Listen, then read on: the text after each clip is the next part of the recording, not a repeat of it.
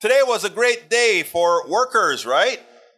I mean, the unemployment rate went through the roof again, 311,000. We only expected 225. That is over 86,000 more than they expected.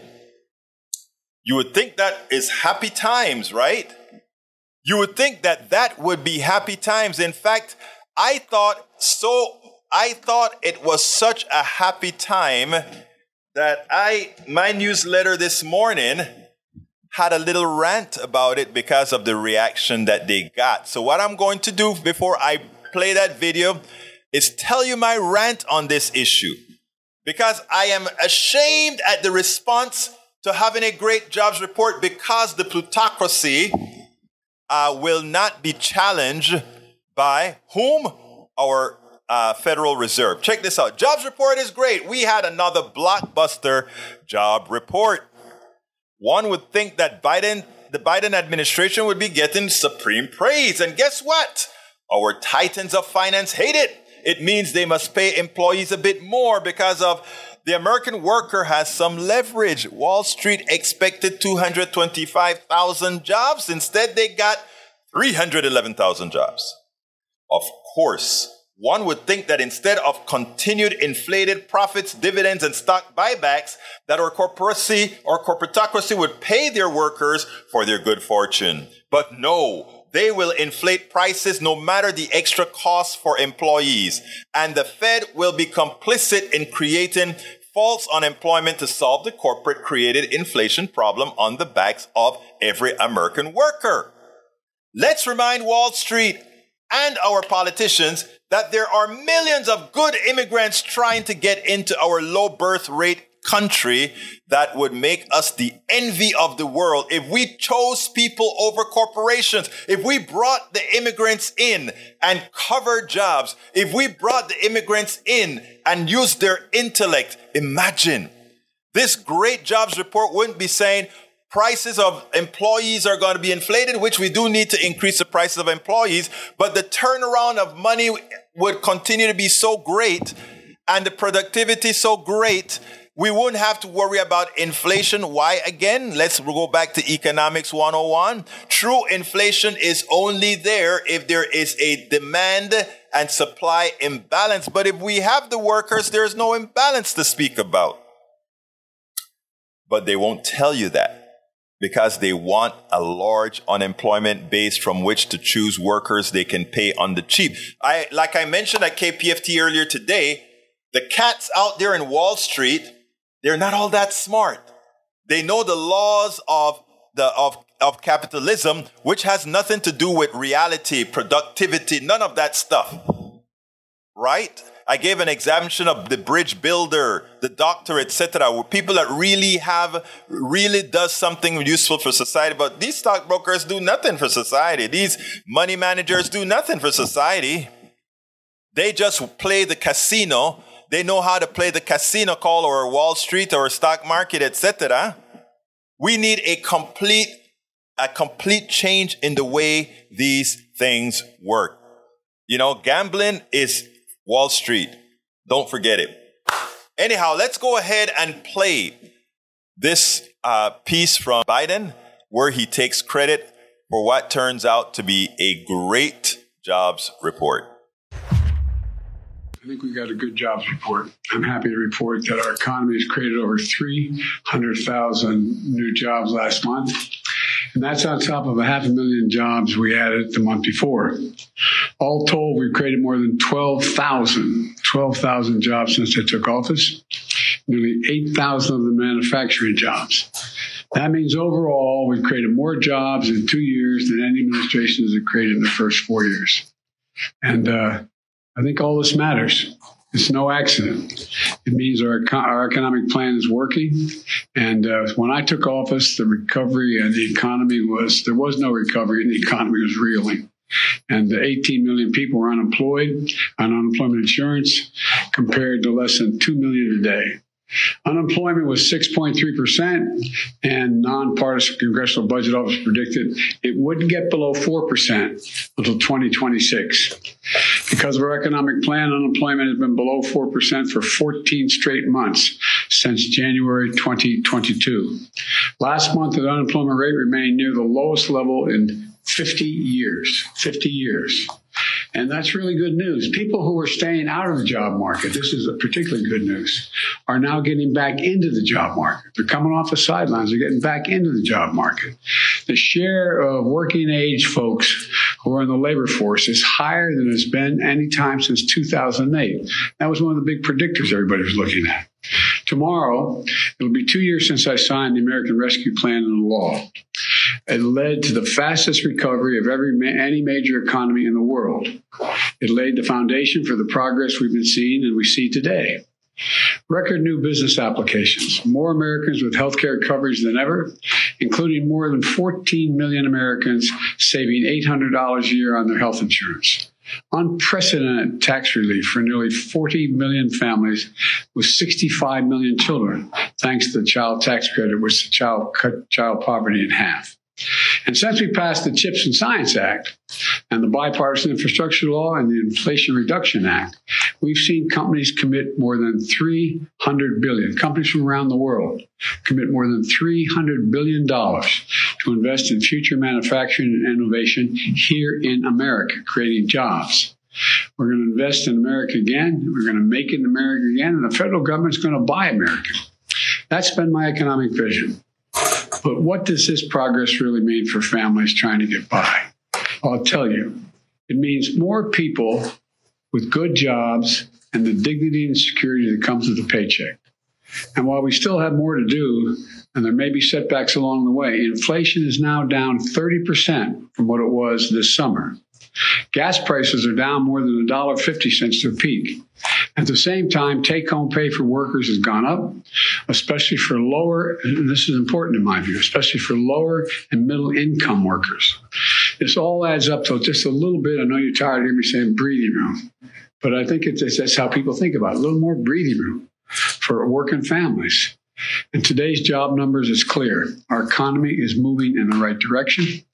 Yesterday, I went down to a hall in Philadelphia to lay out my budget and outlines my budget, which builds on the progress we made growing an economy from the middle and the bottom up and not the top down.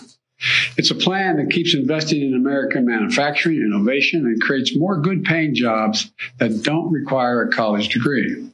It protects, strengthens Medicare, Social Security, two bedrock programs Americans have been paying into for every paycheck they've earned since they've been a kid.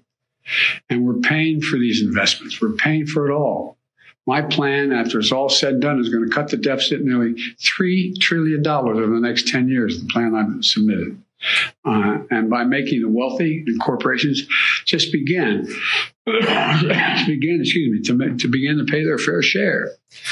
You know, when we talk about 28% tax rate, Ronald Reagan was 28% tax rate. You know, that wacko liberal guy, you know, the idea that that's an unreasonable amount, but I can get into that later. Anyway, it continues to lower costs for families. Building on the work we've already done to lower cost of insulin and other prescription drugs to make health insurance more affordable. It brings down home energy costs, bills for home energy costs. And our plan is a stark contrast to the MAGA Republican plan in Congress, where they're doubling down on the same failed policies of the past that would give special tax breaks to the wealthy, keep the tax breaks that were put in place by the last president, the wealthy tax breaks for big oil, tax breaks for pharma, at the expense of seniors and families. You know, it's kind of a top-down, trickle-down economics that never, ever worked. I know when I grew up, as you've heard me say before, not much trickle-down on my dad's kitchen table. So, you know, my dad used to have an expression. He said, I don't expect the government to solve my problems, but I do expect the government to understand my problems. Not solve them, understand them. Building a budget requires some really hard decisions. But all over America, families are sitting around their kitchen tables making decisions that are equally consequential. That's who my budget is for. It's about a value set, I said yesterday. Working people, middle class, the backbone of the country, small businesses who are responsible for around half of all the jobs in the economy. Big corporations, the Fortune 500, they're big. But small businesses account for half the people employed in the economy. My budget reflects what we can do to lift the burden on hardworking Americans. Today's news tells us that thanks to our efforts, 12 million more Americans have jobs. The job is about a lot more than a paycheck, as I said. It's about dignity. It's about your family's dignity. And 12 million more Americans can look their kids in the eye and say, honey, it's going to be okay, and mean it.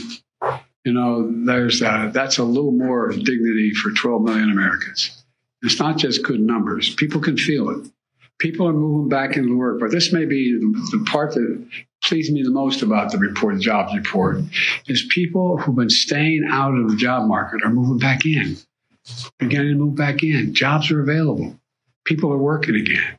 They're becoming more optimistic about their future. And now the biggest threat to our recovery is the reckless talk. Reckless talk, my MAGA friends. This is not yours. I heard me say it's not your father's Republican Party, but the Republicans in the United States Congress. What they want to do with regard to the debt limit. They're threatening to default on our national debt. In fact, planning to default, as some Republicans seem to be doing, puts us very much at risk. I believe we should be building on our progress, not go backwards.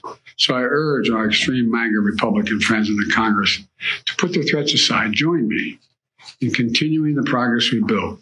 We got a lot more to do. So let's finish the job. And by the way, we talk about I just saw my staff handler as I was coming in, the House Freedom Caucus. Members of the House Caucus will consider voting to raise the debt ceiling contingent upon the enactment of legislation. You know what the essence of the enactment of legislation is? Cut all spending other than defense by 25%. 25% across the board. And that means cops, firefighters. It means healthcare. That's just what they call discretionary spending, as you all know. And on top of that, what they're really focused on, that I saw here, I shouldn't get into all this now, but it's kind of surprised me. They want to make sure we don't have enough IRS agents. Those IRS agents we had? They're going to check on the accounts for the super wealthy, which require a lot of accounting, a lot of agents to look at it. They want to get rid of them. I don't know. We just have a very different value set. Anyway, I'm optimistic. We're going to get the CPI next week. Hopefully, it'll be in some solid shape. But anyway, yes. Mr. President, are you concerned that rising interest rates will put a damper on this job growth and impact the economy? And you mentioned the Freedom Caucus. Do you have any openness to negotiating on any of the issues that they mentioned? Well, first of all, we don't know what the CPI is going to be this week, but it's been down. Interest rates have been down. The inflation's been down for many weeks in a row now. And I said, we're going to see blips going up, but I feel confident that we're headed in the right direction. And there's a lot of talk about what the Fed will do and not do. We'll see. We'll see what the Fed will do. But we'll see what the CPI is. I guess it's Tuesday or Monday, Tuesday, Wednesday. Next week is coming out.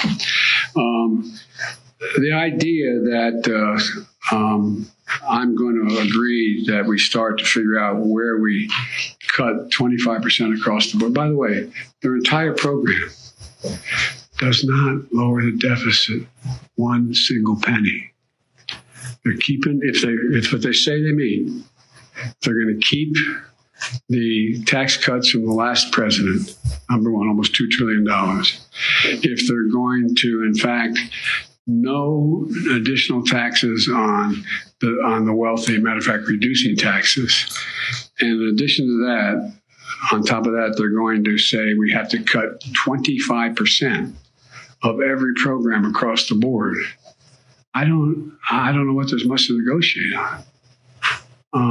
But I'm prepared. I told the speaker, as soon as he's ready to lay out his budget, I'm willing to sit down. And now I'm hearing things like, well, we're not going to have our budget till April or May, maybe even June. All this talk pushing me to get my budget done. I said I'd have it done by the 9th. I had it done by the 9th. I handed it to you guys. I handed it to them. Why all of a sudden can't they get it done in March or maybe even April, maybe even May? I mean, I don't know. It doesn't sound like they're on the level yet. So thank you very much. Folks, so as it turns out, we have this great jobs report. Great jobs report. And Biden comes out and he says good words about it. But of course, the rest of the plutocracy are worried that we are just too good with employment. And as such, we must do something to curb this employment problem. It's amazing that when things are going good for the average American citizen, the plutocracy, Wall Street, they hate it. I wonder why. We know why. We spend a lot of time deconstructing the news, trying to parse it into a form that everybody can understand. We try to find those little nitpicks where it flies above the fray, etc.